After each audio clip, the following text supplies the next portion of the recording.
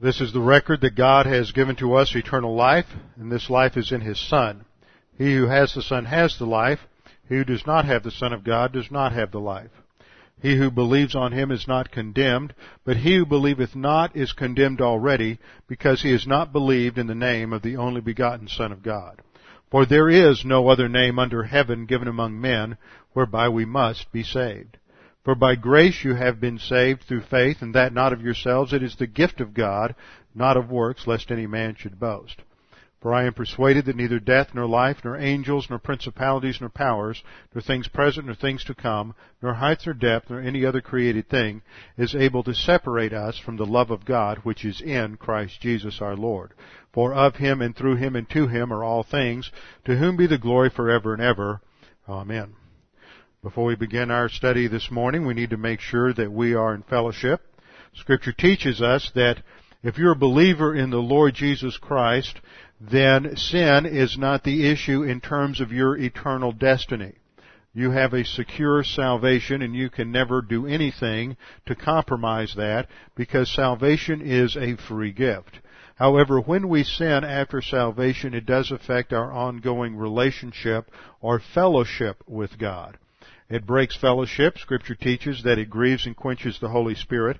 But the solution to that is simply using the principle of 1 John 1:9 to confess or admit our sins to God. We're told that if we confess our sins, God is faithful and just to forgive us our sins and to cleanse us from all unrighteousness. It's not a matter of feeling guilty, feeling remorse, impressing God with the fact that you'll never do it again, because in His omniscience, He knows that you'll do it about 15,000 more times.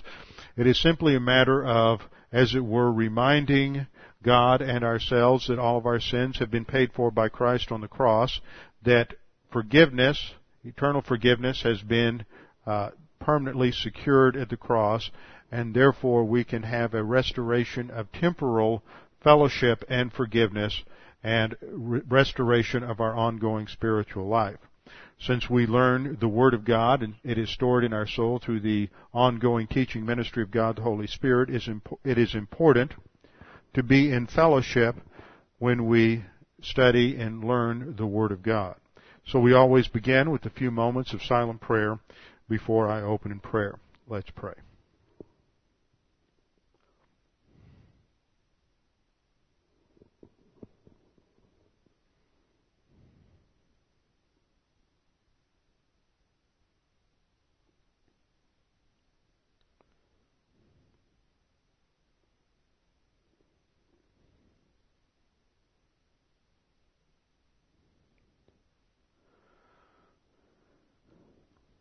Father, we do thank You that we have this opportunity to gather together this Resurrection Sunday morning in order to worship You, because we know that our salvation has been secured by the work of Jesus Christ on the cross. When He died on the cross, He paid the penalty for our sins. During that time between 12 noon and 3 p.m., when clouds covered the earth and darkness covered the earth, it is during that time that the sins of mankind were poured out upon Him. It is during that time that He judicially paid the penalty for that sin so that we could have eternal life. That there is nothing that we can do to add to that. There is nothing that we can do to gain merit before You. It was all done by Jesus Christ. That all we have to do is accept that as a free gift. Father, we pray that as we come together this morning to worship You, that we would recognize that the most important thing that we can do as believers in the Lord Jesus Christ is to study Your Word. That You have commanded us not to be conformed to the world, but to be transformed by the renovation of our thinking, the renewing of our mind, that we may learn to think as You think, that we may learn to understand the things of life as You have created them, and that we may learn more about You, that we can walk closely with You, and that we can glorify You in our lives.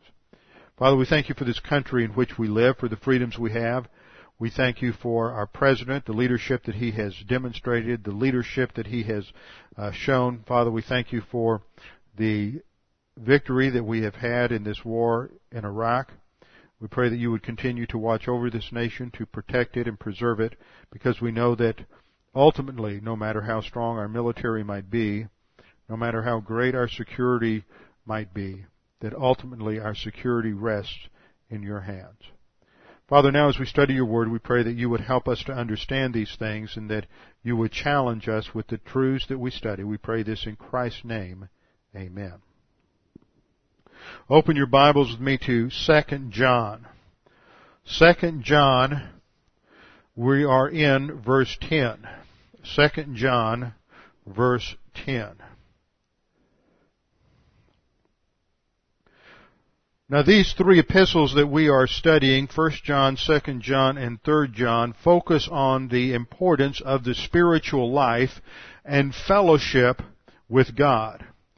At the very core of John's teaching on the spiritual life in these epistles is the concept of love.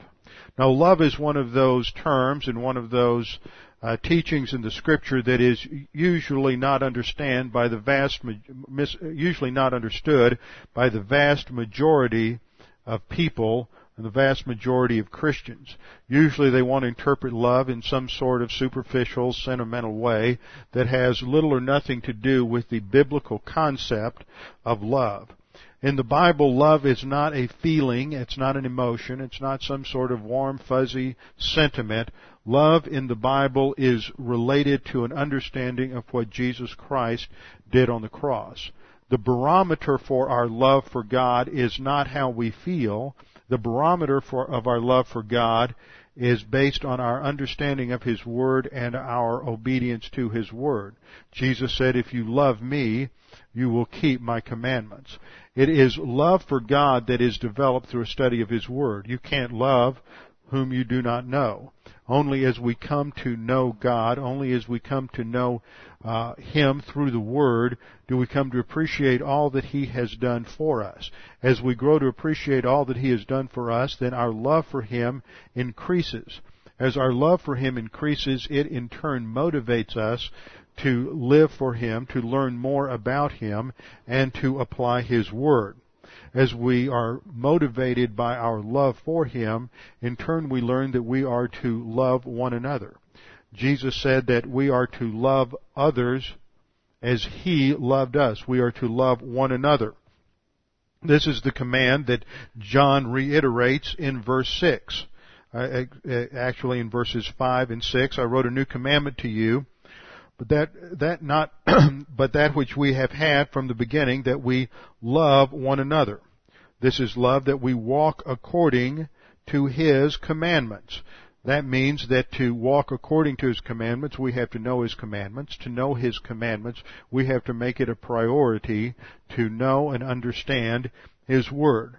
Now, as we have broken this down, we have seen that personal love for God, along with impersonal love for all mankind. And we call it impersonal love because it does not necessarily entail a personal relationship with other believers. We can love others as Christ loved them without knowing them, without spending time with them, without having a necessary relationship with them. We can treat them on the basis of the character of God's integrity without necessarily having a personal relationship with that individual. Sometimes it's very difficult to have a personal relationship with some people simply because they are immature, they're arrogant, they're obnoxious, whatever it may be. They're not attractive, they're not someone who it's easy to get along with. Nevertheless, we can still treat them with honor, with respect, with courtesy, because we understand that the model for our love is not some sort of emotion based on, the attractiveness of the object, but it's based on character. It's based on the fact that we understand the example of Jesus Christ dying on the cross as our substitute, that He died for us even though we were obnoxious to Him, even though we were sinners, even though we were in rebellion against God, even though we are born in a state of sin at enmity with God. Scripture says we are to love one another as Christ loved us. So we have looked at this whole concept of love in terms of the advanced or the mature spiritual skills. Now, when we look at the spiritual life, we have described it in terms of these two spheres that we have in the diagram on the overhead. On the left we have our eternal realities, that at the instant of salvation, we are baptized by means of God the Holy Spirit. This is a non-experiential reality where we are identified with the work of Christ on the cross, that we are identified with His death, burial, and resurrection, and we are placed in Christ. We are indwelt by God the Holy Spirit. And this is a permanent reality that we have as believers in the Lord Jesus Christ. But on the right side, we have a sphere that describes our temporal realities, that we are, from the instant of salvation, filled by the Holy Spirit. We begin to walk by the Spirit. We are abiding in Christ, but we still have a sin nature. And it's not long after we're first saved before we commit a sin and we are out of fellowship, walking in darkness, walking by the flesh, and we have to recover. Recovery is 1 John 1:9 when we confess, which means to admit or acknowledge our sins to God, and we're back in fellowship. But it's not simply a matter of confessing our sins and getting back in fellowship and then sinning and getting out of fellowship and then confessing your sins and being back in fellowship.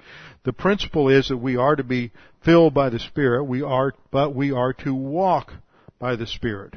The command that John emphasizes that relates to this is the idea of abiding in Christ.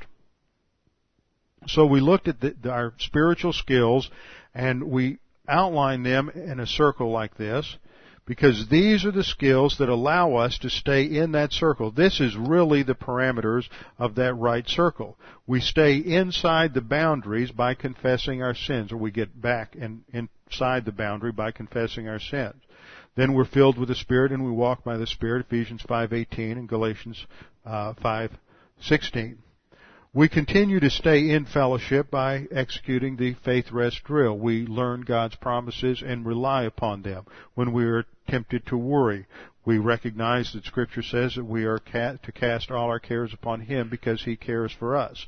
We have the promise in Philippians 4:5 and 6 that we're to be anxious for nothing, but in everything by prayer and supplication with thanksgiving to make our requests known unto God. So we apply these principles of trusting in His promises. We mix our faith with the promises of God. We rely upon the principles in God's Word, and we continue to stay in fellowship to abide in Christ. We continue to grow by the grace and knowledge of our Lord Jesus Christ. These are the fourth and fifth spiritual skills or problem-solving devices. We grow by grace. We understand that our life functions on the principle of grace and not on the principle of works, that our relationship with God is based not on who and what we are, but who and what He is. We do not try to impress God. We cannot impress Him. We do not try to bargain with God for His favor because grace is undeserved merit or undeserved favor. We also grow by knowledge. That means we have to learn to think as God thinks. We have to learn what He has revealed to us in His Word. Christianity is not about being impressed by pageantry and ritual. Christianity is not about having warm, fuzzy feelings about God. Christianity is about the truth. Jesus Christ said, "I am the way, the truth, and the life." He is the personification of absolute truth with a capital T. Jesus Christ's thinking is encapsulated for us in the Word of God, where Jesus prayed to the Father, "Sanctify them in truth," capital T truth, "Thy Word is truth." So we grow by means of the knowledge of His Word. So we have grace orientation where we orient our thinking to God, to God's grace, and we have doctrinal orientation where we orient our thinking to the Word of God. Once we learn basics of doctrine, the basics of grace, and basic principles of, or some basic promises, and we are applying these consistently, then we grow to spiritual adolescence where we learn to live our spiritual life not on the basis of day-to-day decisions, but on the basis of how those decisions affect our eternal destiny, not in terms of salvation, but in terms of our position in the future kingdom and in heaven. So we have our personal sense of our eternal destiny. And we learn that every decision we make will affect who and what we are in eternity. As we begin to live in light of eternity, we begin to learn more and more about who God is, and our personal love for God increases. And as our personal love for God increases and we develop an understanding of His character, then on the basis of His character and who He is and what He did for us on the cross, we learn that we can love other people not on the basis of who they are or what they have done or haven't done, but on the basis of who God is. So personal love for God provides the integrity that is the foundation for real, genuine love toward other people. This in turn is focused on the person of Jesus Christ, Hebrews 2:2, that He is the author and perfecter of our faith, and we are to fix our eyes, that is, to fix our thinking on Him. That's occupation with Christ. The result of this is that we share the happiness of Christ. So all of these are spiritual skills. When we practice them, we are abiding in Christ. When we face a test, some sort of situation or temptation, and we disobey the Word and we sin, then we are outside of this circle and we are in carnality and darkness, and then we just confess our sins and we're back in fellowship. But the emphasis in Scripture is to abide in Christ, to walk by means of the Holy Spirit, to walk in the light. So the issue is our personal volition, whether or not we are going to stay in fellowship, whether or not we're going to apply the Word, or whether we're going to live on the basis of the sin nature and our own desires and lust patterns. Now, we have also pictured this in terms of the soul fortress, that when we are utilizing these spiritual skills, we are inside this fortress where God protects us, and no matter how difficult life may be, no matter what the circumstances may be surrounding us, no matter how much catastrophe we go through in life, as long as we are using these spiritual skills, we can have stability, tranquility, contentment, and we are protected. But once we leave the soul fortress, we are out of fellowship, then we are in a position where we are spiritually endangered. Now, all of these spiritual skills, with the exception of confession of sin, were pioneered for us, with the exception of confession of sin and occupation with Christ. All of these spiritual skills, 8 of them, were pioneered for us by Jesus Christ in His humanity. That is why Paul emphasizes the person of Jesus Christ in these epistles. There are 2 emphases in all 3 of these epistles. One is on loving one another as Christ has loved us. And 2 is understanding Him in His undiminished deity and His true humanity. Now, what is the connection between those 2 doctrines? If Jesus Christ is not truly human, if He is not as human as you and I are without a sin nature, but if He is not as human as you and I are, then the love that He demonstrated would not be possible for us to apply. See, we could easily say, oh, that was easy for Jesus to love sinners as He did because He's God. But see, He doesn't love them out of His deity. He loves them from His humanity. And in His humanity, He is able to love those who reject Him. He is able to hang on the cross and there suffer not only the unimaginable horrors of bearing the penalty for our sins, but the unimaginable pain, the physical pain and suffering of the crucifixion and the rejection by His own people. Jesus Christ is rejected by the very people He came to save, by people He knew. There were people involved in those crowds that He had ministered to. There were people who had professed faith in Him. There were people in the crowds in Jerusalem who were rejecting Him, and yet as He hangs on the cross, He says, Father, forgive them, for they don't know what they do.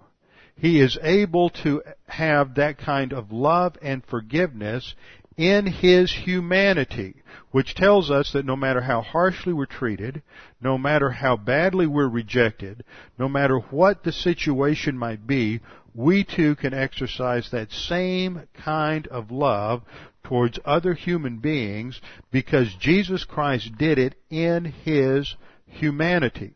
This is why the humanity of Jesus Christ is such a crucial issue in these epistles. It has been attacked by a system of thinking that developed from Greek philosophy.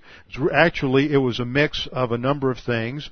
On the one hand, you had Persian dualism, which is the idea that good and evil are both eternal, that they are eternal principles always at work. You get that today in the yin-yang symbol in Eastern mysticism. It's the same kind of dualism, that good and evil are both eternal principles. There's no ultimate good or ultimate deity.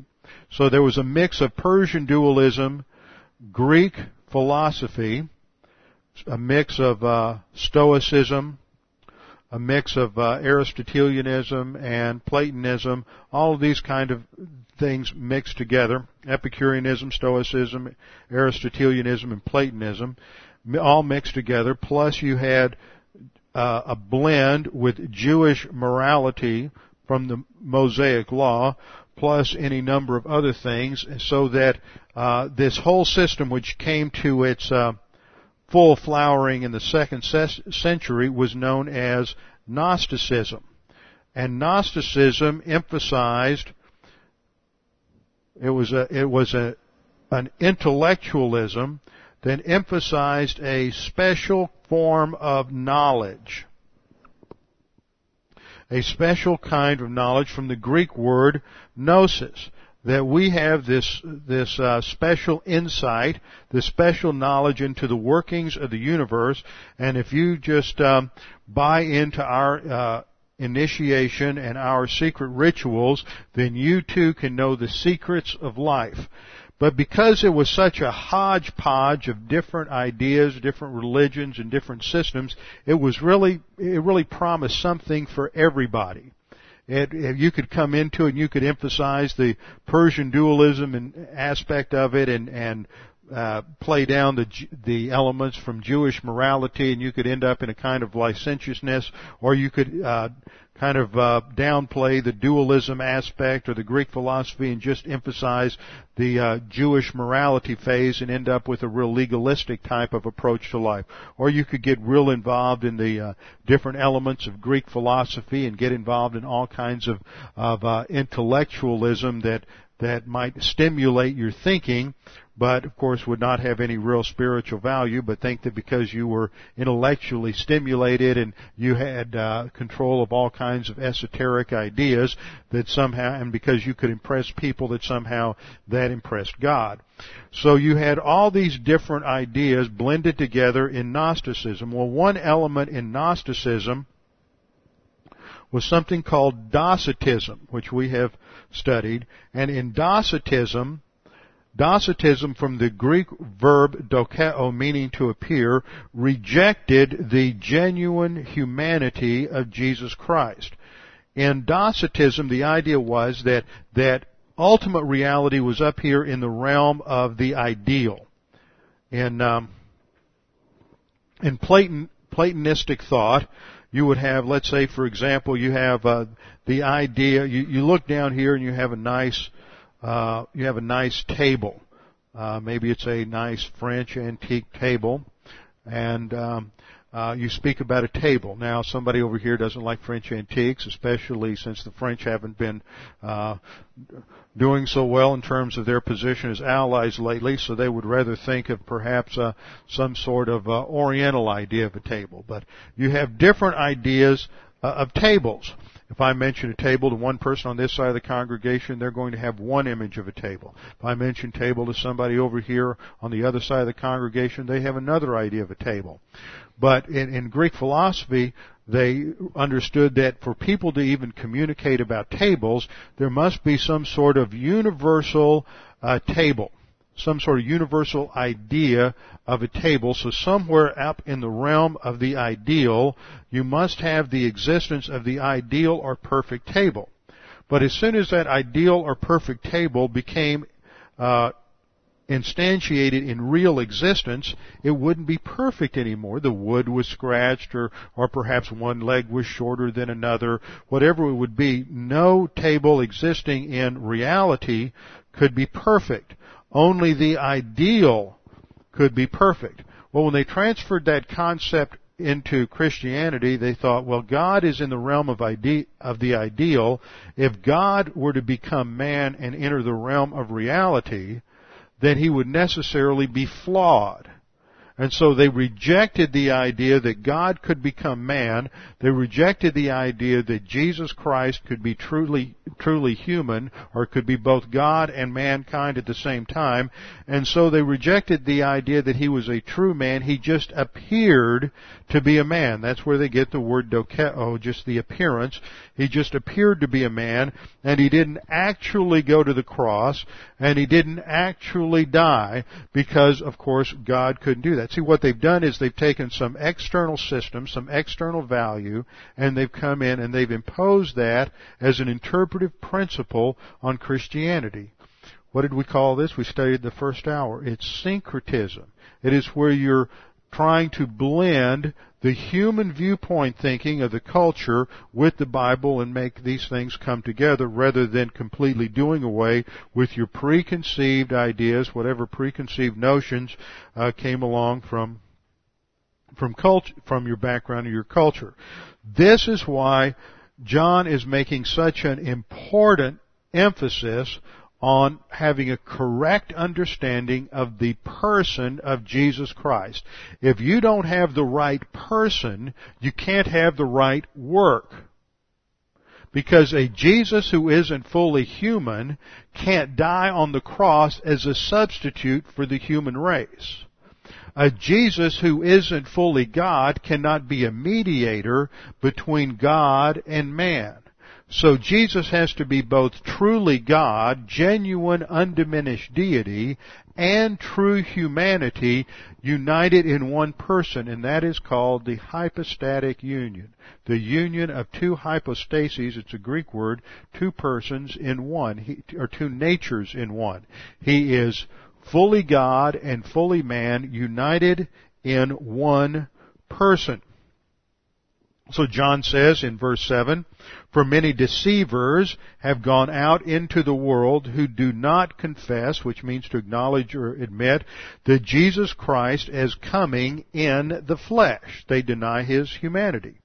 He says this is a deceiver and an antichrist. So this is even true, as we studied, about some genuinely born again believers. They are truly saved, but then as time goes on, they become impressed with these intellectual systems, and rather than trusting in the Scriptures, they go wandering down some intellectual sidetrack, and they basically become an antichrist. They're still saved, but they are now espousing doctrines of demons. So John warns, look to yourselves that we do not lose those things we worked for. Now, you don't work for salvation. Salvation is a free gift. You don't work for a gift. A gift is something that is unearned and undeserved.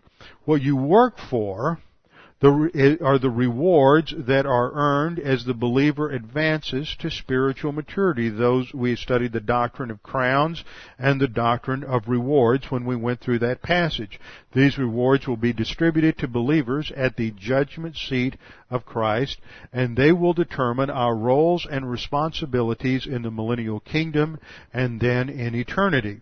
So John warns. The warning would be meaningless unless it were possible for believers to completely reverse everything they believed at one point. This is a problem with so-called lordship salvation. Lordship salvation teaches the idea that a believer can't do certain things. If you're truly saved, and remember, you always need to watch out for people who use adverbs with salvation. Anytime somebody says, well, if that person's truly saved, if they are genuinely saved, if they had a real faith, then they would be saved. The Bible never uses adverbs, any kind of adverb, to qualify belief or faith. It always talks about faith alone. It always talks about faith in Christ. If you believe in Christ, then you're saved. There's no such thing as a pseudo faith in Christ, or somebody who simply professes faith in Christ. I mean, you either believe in Christ or you don't. the concept of professing faith is really sort of a red herring that is not an actual fact. There's no such thing in the Scripture. There are people who may claim to be Christians, but they're not a Christian. They're trusting in works. They're trusting in something. They're trusting in baptism. They're trusting in good works. They're trusting in ritual. They may profess to be a Christian, but if you say you believe in Christ, and you do believe in Christ, then you are saved.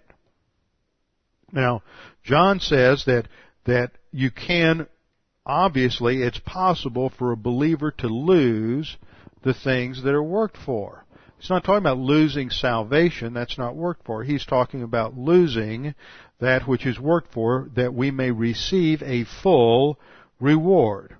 And then in verse 9 he says, whoever transgresses and does not abide in the doctrine of Christ, that is, whoever violates basic understanding of the person and work of Christ, does not have God. And we studied this phraseology, having God or having Christ, as it's used in 1 John, and there it always relates to fellowship, as does the word abide.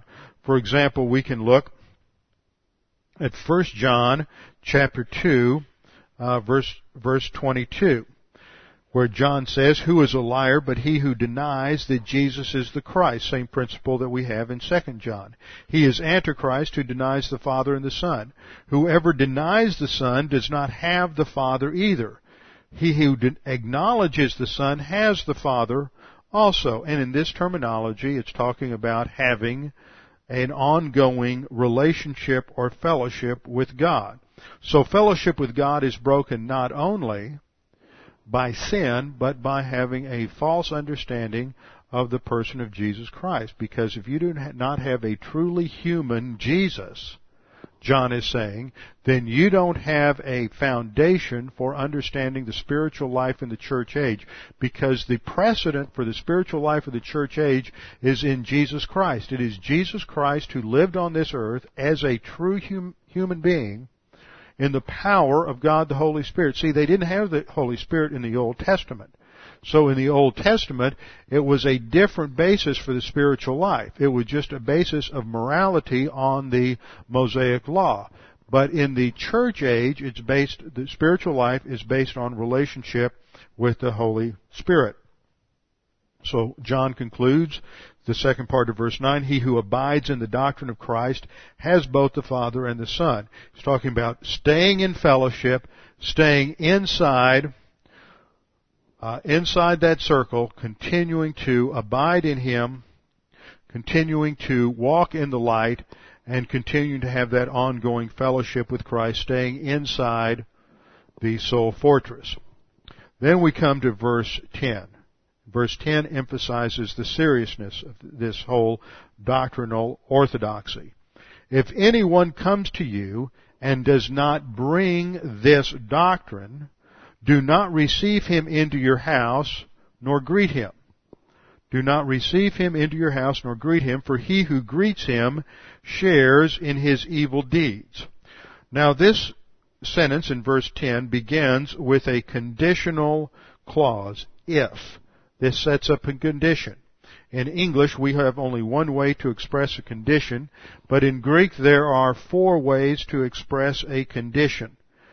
The first way is if, assuming it is true. See, there are 2 parts to any condition. Usually have an if clause. If you do this, then this will happen.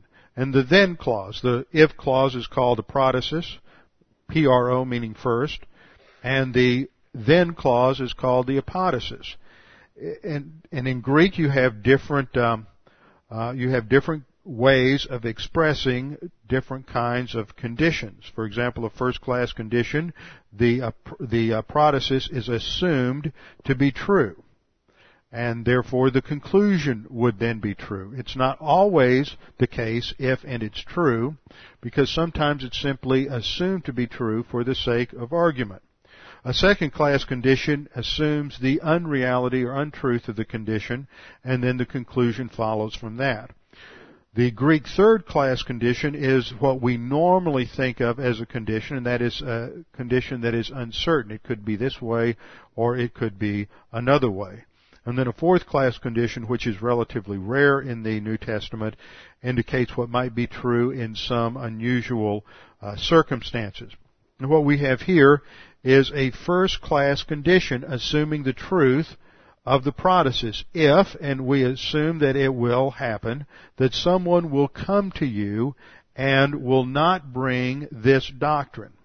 This is the emphasis in the protasis. There is an expectation that this will take place at some point in your life, that someone will come who will be professing or teaching some false system of thinking, some false doctrine related to the person and work of the Lord Jesus Christ. So John says, if anyone comes to you, and he uses the present middle indicative of the verb erchomai, and it emphasizes the fact that this could happen at any point in time in your life. If someone comes to you, or if anyone comes to you, and does not bring this doctrine. And there we have the verb is phero, the Greek verb phero, in a present active indicative, meaning to bury, to carry, or to bring forth this doctrine. So if they don't carry this doctrine, that is, if this is not a doctrine that they're teaching, then they're told, do not receive him into your house, nor greet him.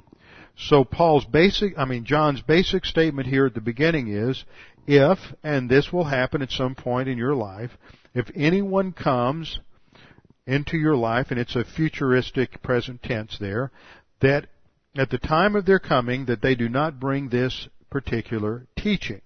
Now, the doctrine that he is emphasizing is a doctrine related to the person and work of Jesus Christ. And we have seen this that the doctrine of Christ relates to 6 different areas. First of all, his pre-incarnate deity, that is, the eternality of Jesus Christ. Jesus Christ did not originate his existence with the virgin conception and birth.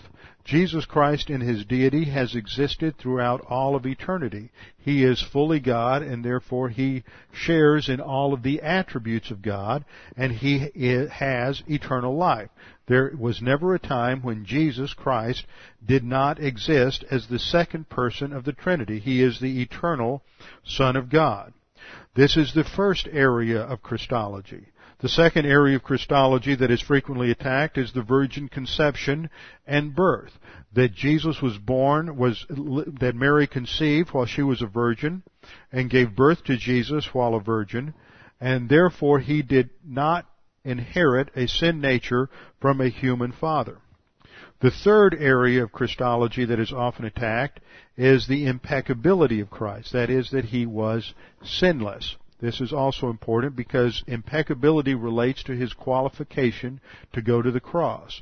The Scriptures teach he who knew no sin was made sin for us. Because Jesus Christ is the eternal Son of God, he shares in all of the attributes of God, including perfect righteousness. Jesus Christ never sinned during the entire time of the incarnation. He was without sin and therefore qualified to go to the cross and pay the penalty for every single sin committed in human history. When he went to the cross, he died as our substitute. This is the fourth area at stake in Christology, the substitutionary spiritual death of Christ on the cross. We covered this to some degree in the first hour, that the penalty for sin is not physical death, but spiritual death, separation from God. Physical death is one of the consequences of spiritual death. Spiritual death occurred for Christ on the cross during those 3 hours between 12 noon and 3 p.m.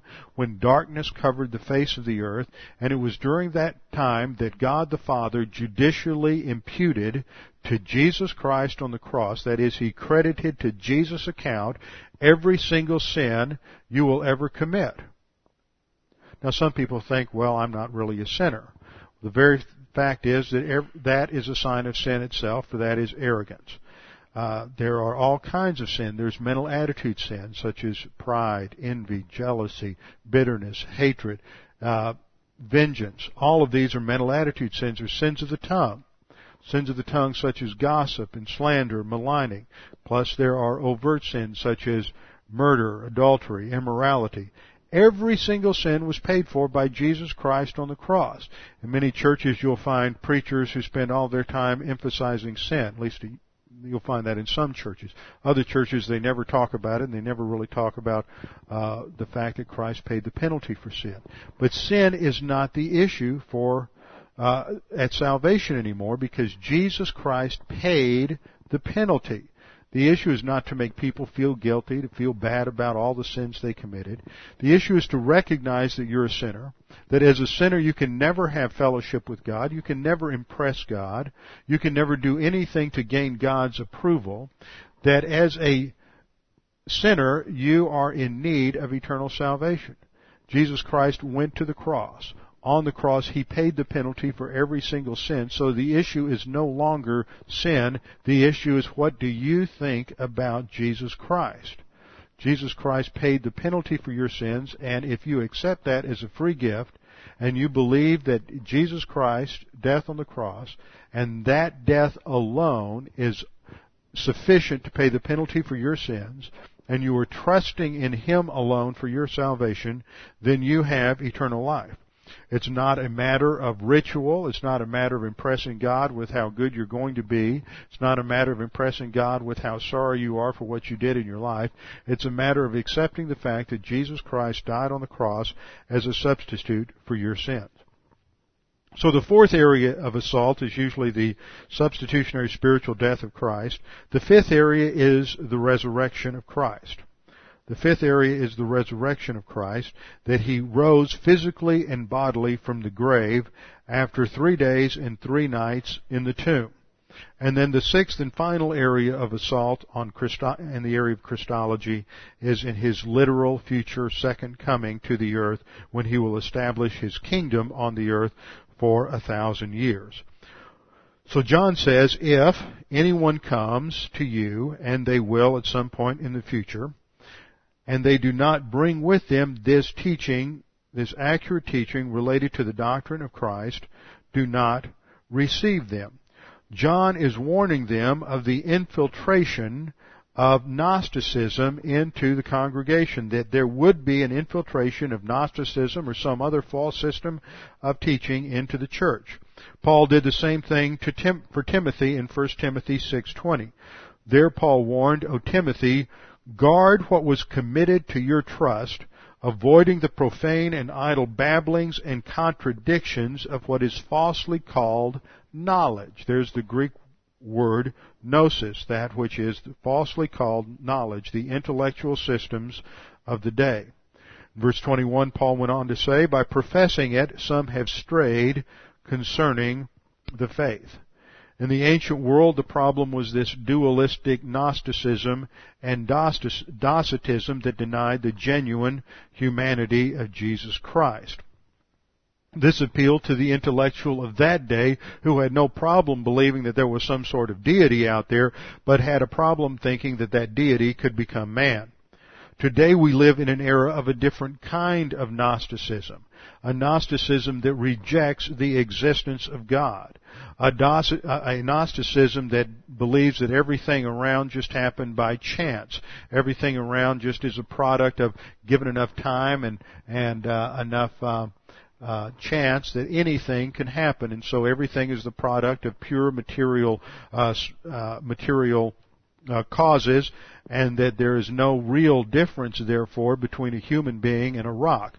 I mean, actually, if you believe that in any form of Darwinistic evolution, not only, as we've been seeing on our study on Wednesday night, that it is not intellectually defensible, although there are many intellectuals who try to defend it, but that there is no real scientific evidence to validate it. If you missed the videotape this last Wednesday night by a law professor from the University of California at Berkeley, where he demonstrates all of the logical fallacies. As a lawyer, this man, Philip Johnson, is trained to think logically, trained to think in terms of evidence, and his conclusion is that on the principles of evidence, on the legal principles of evidence, and on the principles of logic, that Darwinism just doesn't work. It has more holes than Swiss cheese. So today we live in an era where people want to reject the existence of God, want to reject that Christ is deity. So they want to emphasize Jesus is just a man and therefore he is fallible. But whether you're dealing with an ancient problem that rejects the humanity of Christ or a modern problem that rejects the deity of Christ, both of them challenge what Jesus Christ did on the cross. There is still today the problem of the infiltration of false doctrine into the local church. Now that can happen a number of different ways. There's always the more overt approach where some individual or some cult group targets a local congregation. For example, you have those who are charismatics, those who believe that speaking in tongues and healing and the sign gifts are still in effect today, and that somehow there is a level of super spirituality that they define as the filling of the Spirit. They misdefine it that way, but that is their approach. And so you always run into individuals who will go to some congregation hoping to enlighten everybody in the congregation to the role of the Holy Spirit. Now this happened was more frequently back in the 60s and 70s, but it still happens today. Then you have another approach from cults. And we had an example of this a few months ago when there was an individual from a local homegrown cult who came to tell us that one Sunday morning that the Messiah had returned and that he was born up here in northeastern Connecticut and that his name was the Lord Julius Christ. And of course, he stood up to announce that, and I knew who he was and what he was going to do, so I cut him off, and we had him leave before he could ever get his message out. But you also have a problem today with more militant groups, such as militant feminists and militant sodomites, who attempt to infiltrate local churches in order to promote their views and in order to wreak havoc on fundamentalist evangelical churches. They want to promote their views on getting women in the pulpit, getting women in ministry, and sodomites want to get into membership to try to get homosexuals and gays into a local church in order to create problems. This is one reason why churches need to make certain that they have their positions on these issues clearly stated in their doctrinal statements and membership materials. If they are so clearly stated, then they have a basis for excluding this kind of thing from ever creating a problem or division in a local congregation. In previous years, this was not as important or necessary as it is today, because you do truly have people who try to target churches, come in secretly, they hold to various kinds of ideas because they just want to become a member of the church, and then they want to cause trouble. But those are the more overt approaches. Then there are more subtle approaches for getting false doctrine into a local church. One happens when you let people teach who aren't properly oriented to the local church. This is one reason why you have to come to this church for at least 2 years, in my opinion, before you're going to be allowed to teach in Sunday school or something of that nature, unless, of course, there are mitigating circumstances. You know, if there are people who have come to this church from other doctrinal churches or that I have known for many years, and so that's not an issue. The point is that you want to make sure that people have been examined and understand the emphasis. Like we had a woman who visited not too long ago, and when I was chatting with her during coffee, she asked me if I had, or she basically informed me that she felt like the Lord was leading her to have a teaching ministry to women. And I just politely said, well, that's fine, that's nice. And she said, do you believe that the Holy Spirit still speaks to people apart from Scripture? And I said, no, I do not. We do not believe that. We believe that the canon was closed at the end of the first century and that the Holy Spirit only speaks to people today through Scripture and through His Word. And she wanted to argue with me a little bit about that, but she was convinced that God was leading her to have some sort of special ministry to women, and this was one reason she was leaving her previous church, is because the pastor there apparently wouldn't let her do whatever she thought she could do. So this was a typical example of some rebellious woman who doesn't understand authority and just wants to go do her own thing based on her own inclinations. And this is always a problem today, as you have people, not just women, but you have men too, who don't want to submit to the authority of the pastor, the authority of the Word, and they just want to have a little power play in some local congregation, and that's one way that false doctrine can get into the church. Another problem is when you get a guest speaker that comes in and they introduce some false concepts. And we had a little bit of that this last week when we had our conference on Roman Catholicism. And it was very clear to the deacons, at least. It was a good test for everybody. I had informed the congregation ahead of time that there might be the odd problem here or there, just to step over it, because he was a man who had a tremendous amount of solid information on evangelism to Roman Catholics, and that we could learn a lot from him.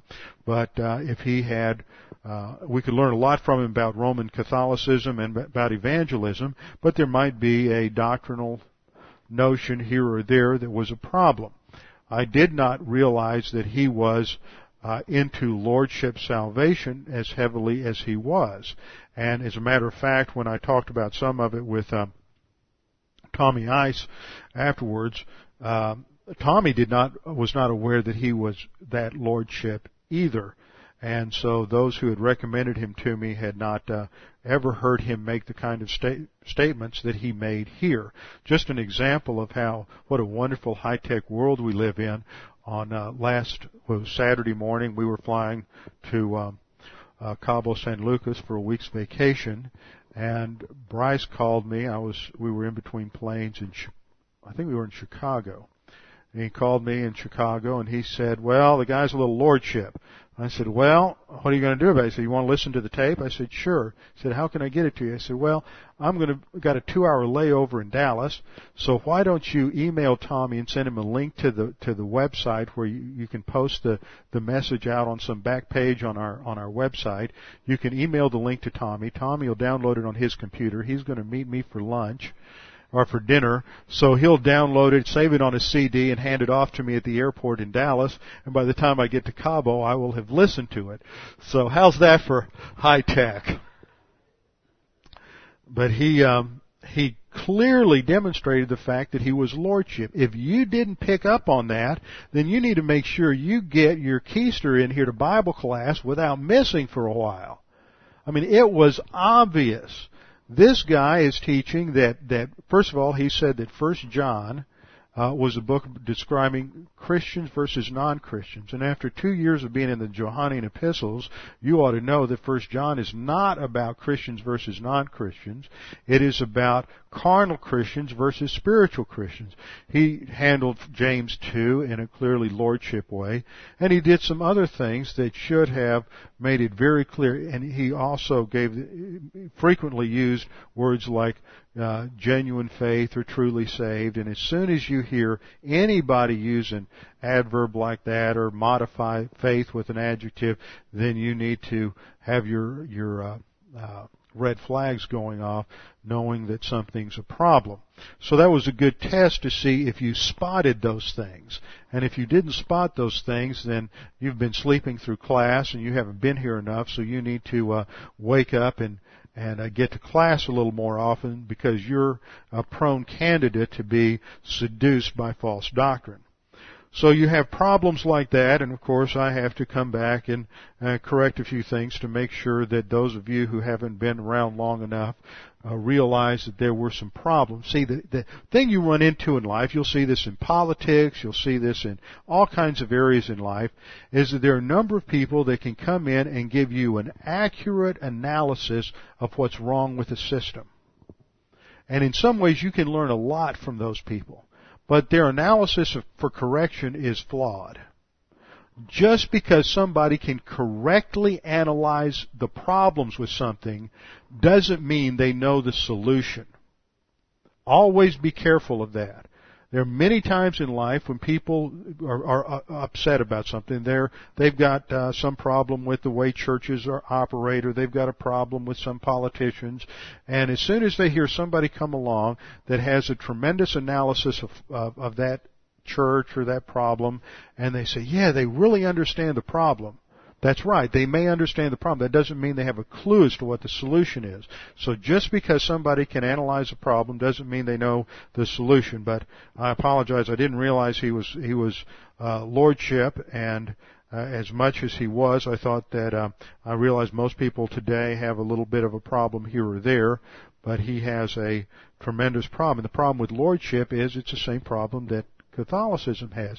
You can't really know you're saved until you die, because the evidence of a real or genuine faith is the works in your life. And if you commit certain works or certain sins, then you weren't really saved. And so how do you know if you're really saved? Well, you don't until you die, because you might commit murder. You might commit adultery. You might commit some sin 10 years from now, and that would prove that you weren't really saved. So that, once again, is a backdoor way of introducing works to salvation. Salvation is not dependent on anything we do. Jesus Christ paid the penalty in full. And after he paid the penalty, he went in the grave for 3 days, and then he was resurrected from the grave. So we have the importance of the resurrection of Jesus Christ. We've studied almost every other facet of Christology, and we have spent little time on the resurrection of Jesus Christ. Jesus Christ was crucified probably on Wednesday afternoon in order to get 3 days and 3 nights in the tomb, so that some time, not the traditional Friday. Now, if you've never heard that, that may surprise you, but I don't have time to go into all the intricate details of chronology on the last week of Christ. But it's more than likely that it was on Wednesday. You just can't get 3 days and 3 nights between Friday afternoon and Sunday morning, no matter how hard you try. So sometime between 6 p.m. on Saturday, which is when 6 p.m. is when the day ends, between 6 p.m. on Saturday and before dawn on Sunday, Jesus Christ rose from the dead. We're told that the two Marys arrived at the tomb by dawn, and Jesus was already gone. That's according to Matthew 28, 1 through 6, Luke 24, 1 through 8, and John 20, verse 1. An angel had rolled the stone away to show them that Jesus had walked through the rock wall of the tomb sometime after 6 p.m. on Saturday, just as he would later walk through the door where the apostles were staying in his resurrection body. So the emphasis in the Scripture is that the resurrection of Christ is one of the most important doctrines of the New Testament. Today that is under attack by a group called the Jesus Seminar. These are so-called scholars. One of their leaders is a man named Marcus Borg. Every now and then you read something in the paper about this group. They meet annually, and they're the guys who are color-coding the Scriptures. You know, the things that Jesus never did, they color one way, and then the things that he might have done, they give it another color. The things that he could have done, they do it another color, and the things they probably did, they color with another color, and they end up with about 5 pages from the Gospels, and they get rid of everything else. See, that's the typical approach of liberalism, is Jesus challenges man to who and what he is, that you're a creature of God and you're accountable to God. And if you're not comfortable with the preaching of the Gospel, if you're not comfortable with Scripture, it's because you are in rebellion with God. So the best thing to do is to get out your razor blade and get rid of most of Scripture. Well, here's a quote that indicates their approach. The truth of Easter does not depend on whether there really was an empty tomb.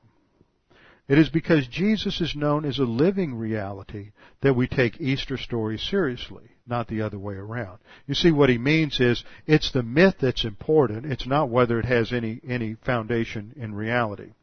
He says, and taking them seriously need not mean taking them literally. But that's not what the Bible teaches. 1 Corinthians 15, verses 14 and 17, the Apostle Paul says, and if Christ has not been raised, then our preaching is vain, and your faith is vain. And if Christ has not been raised, your faith is worthless. You are still in your sins. The resurrection is foundational to the whole doctrine of salvation. If Jesus was not raised from the dead, then our salvation has not been paid for. So let's look at the importance of the resurrection. First of all, in the resurrection, Jesus conquers death, physical death, which is the greatest consequence of sin. Genesis 3:14 and following outlines the various consequences of sin, and physical death is the last one mentioned. Second, the resurrection validates Jesus' sacrificial substitutionary payment for the sins of humanity. It is God's seal of approval, His acceptance of Christ's payment for our sins. And then third, it was a sign to the Jews. In Matthew 12:39 and 40, Jesus said, "An evil and adulterous generation craves for a sign, and yet no sign shall be given to it but the sign of Jonah the prophet. For just as Jonah was 3 days and 3 nights in the belly of the sea creature, so shall the Son of Man be 3 days and 3 nights in the heart of the earth." There have been various attempts given to try to explain away the resurrection. But a man by the name of Frank Morison, who was an agnostic back in the 50s and 60s, sought to disprove the case for Christianity and the resurrection. But like so many who have gone before him, he ended up realizing that there was more proof for the resurrection of Jesus Christ than for any other event in history. There's more proof for the resurrection of Christ than that Columbus sailed across the ocean blue in 1492. There's more proof for the resurrection of Christ than George Washington being the first president of the United States. There is more proof for the resurrection of Jesus Christ than anything in ancient history, and that is anything that happened before the 5th century A.D. Frank Morison joined many who had gone before him, such as Lew Wallace. Lew Wallace was a famous Civil War general who fought for the Federal Army in the North, and after the Civil War was appointed territorial governor of New Mexico after the Lincoln County Wars. You know, those of you who are John Wayne fans and watched Chisholm, that was the Lincoln County Cattle Wars. He was also better known as the author of Ben-Hur, because Lew Wallace realized that Jesus Christ rose from the dead. He accepted Jesus Christ as his Savior, and he wrote Ben-Hur as a novel about Christ. It's not about Ben-Hur. It is a novel about Jesus Christ. And he became a believer in the Lord Jesus Christ. Another individual by the name of Josh McDowell, who's familiar to most of you, who speaks throughout this country, in fact all over the world, also spent 6 years trying to disprove Christianity. He did his undergraduate work in pre-law, and he set out to disprove Christianity and to disprove the resurrection, and yet Josh McDowell today is one of the greatest defenders of Christianity. Just like many, many others in human history who have sought to disprove Christianity, they end up demonstrating that Jesus Christ indeed rose bodily from the grave. One way in which people try to disprove the resurrection is to say that somebody just stole the body. But there are only 3 groups that could have stolen the body. First of all, the Romans. Second, the Jews. Or third, the disciples. There's no one else. But the Romans would have no reason to steal the body since they wanted to keep the peace in Palestine. If the body disappeared, they knew there would be a disruption, and so there would be no reason to steal the body. Their whole goal was to keep the Jews as quiet as possible. The Jews, on the other hand, would not have taken the body because the last thing they would want is a proclamation of the resurrection. In fact, it was the Jews who made sure that there was a troop of Roman guards assigned to the tomb and a seal put on the tomb to guarantee that no one could steal the body. It was virtually impossible. In fact, if that seal had been broken or those guards had fallen asleep, it was a death penalty for those guards.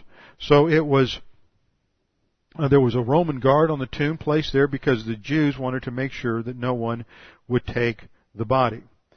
And third, the disciples. The disciples had no reason to steal the body. Furthermore, Furthermore, if they did steal the body, then why is it that they later, most of them died for the proclamation of the resurrection? You don't die for something you know is a fraud. You might have one person die for something that's a fraud simply because they're psychotic. But you're not going to have the majority of the disciples and many others die for a lie. The only other possible explanation is Jesus Christ did indeed rise from the dead. It's one of the most attested facts in history. In a court of law, you only need 2 witnesses to prove that someone did something. And yet, for the resurrection of Christ, you have hundreds and hundreds of eyewitnesses. There are 11 different appearances of Jesus Christ after the resurrection.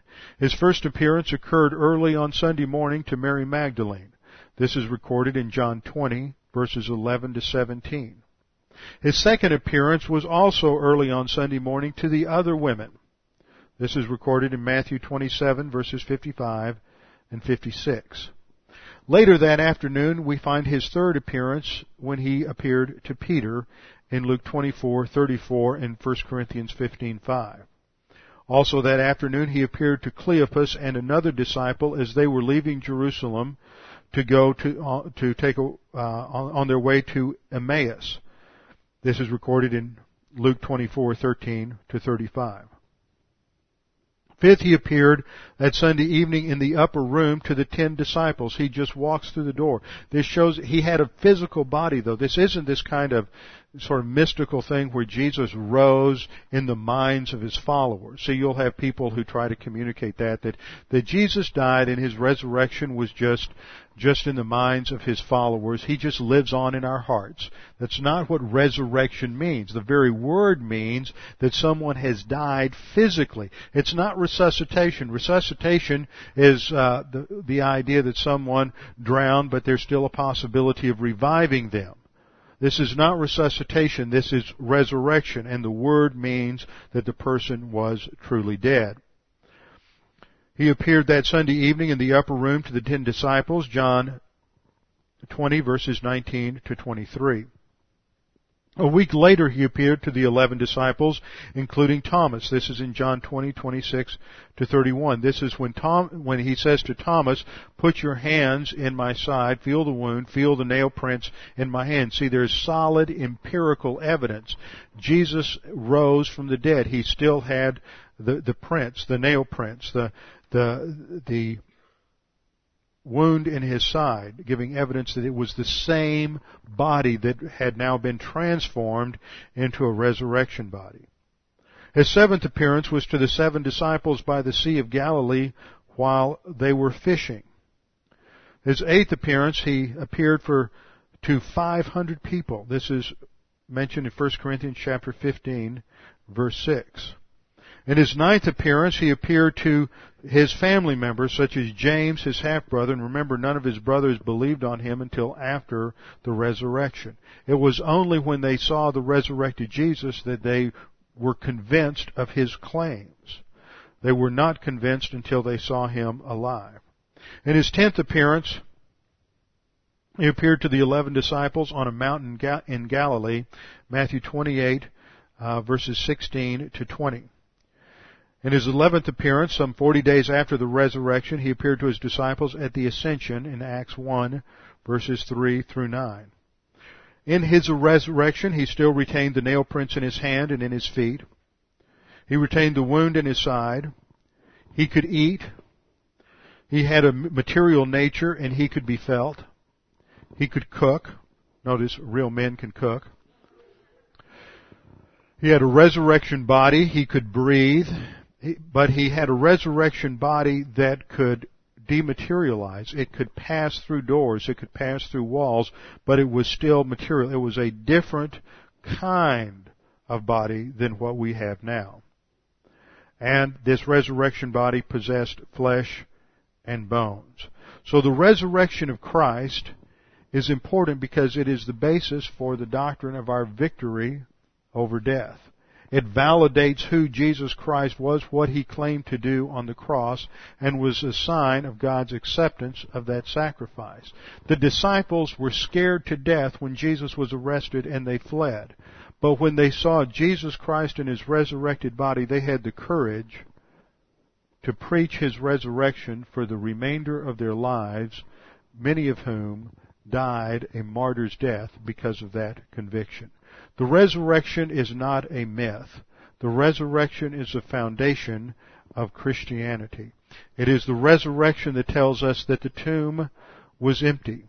Here we have a picture of the empty tomb, that the body was gone, the grave clothes laid just as they would have been if there had been a body there, but the body disappeared. It dematerialized and was made completely new from the previous components.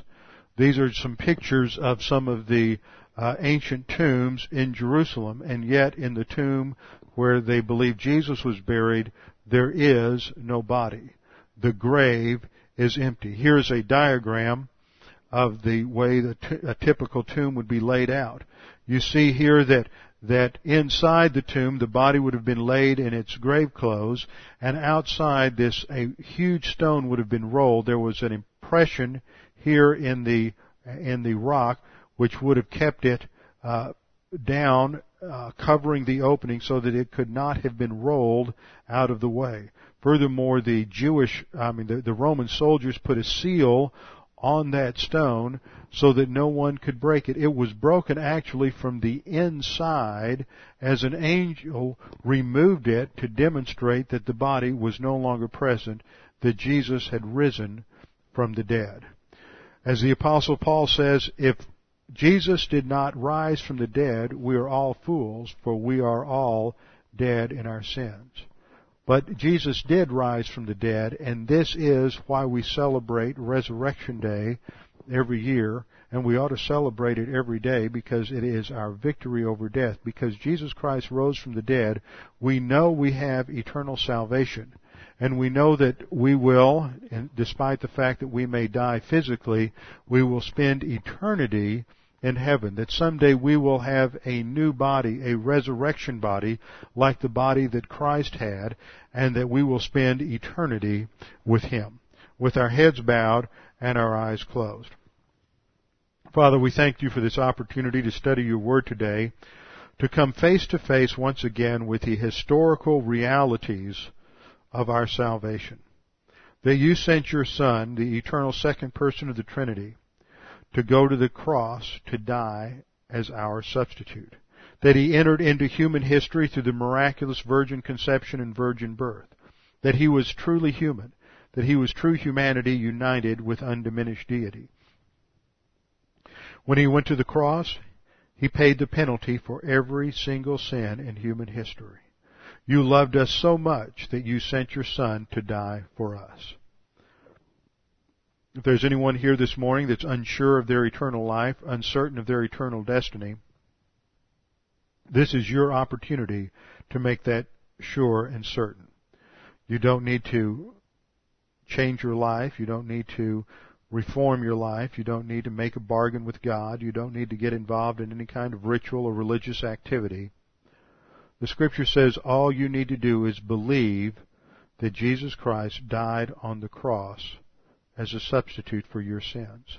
That His death is sufficient for your salvation. That nothing else can impress God.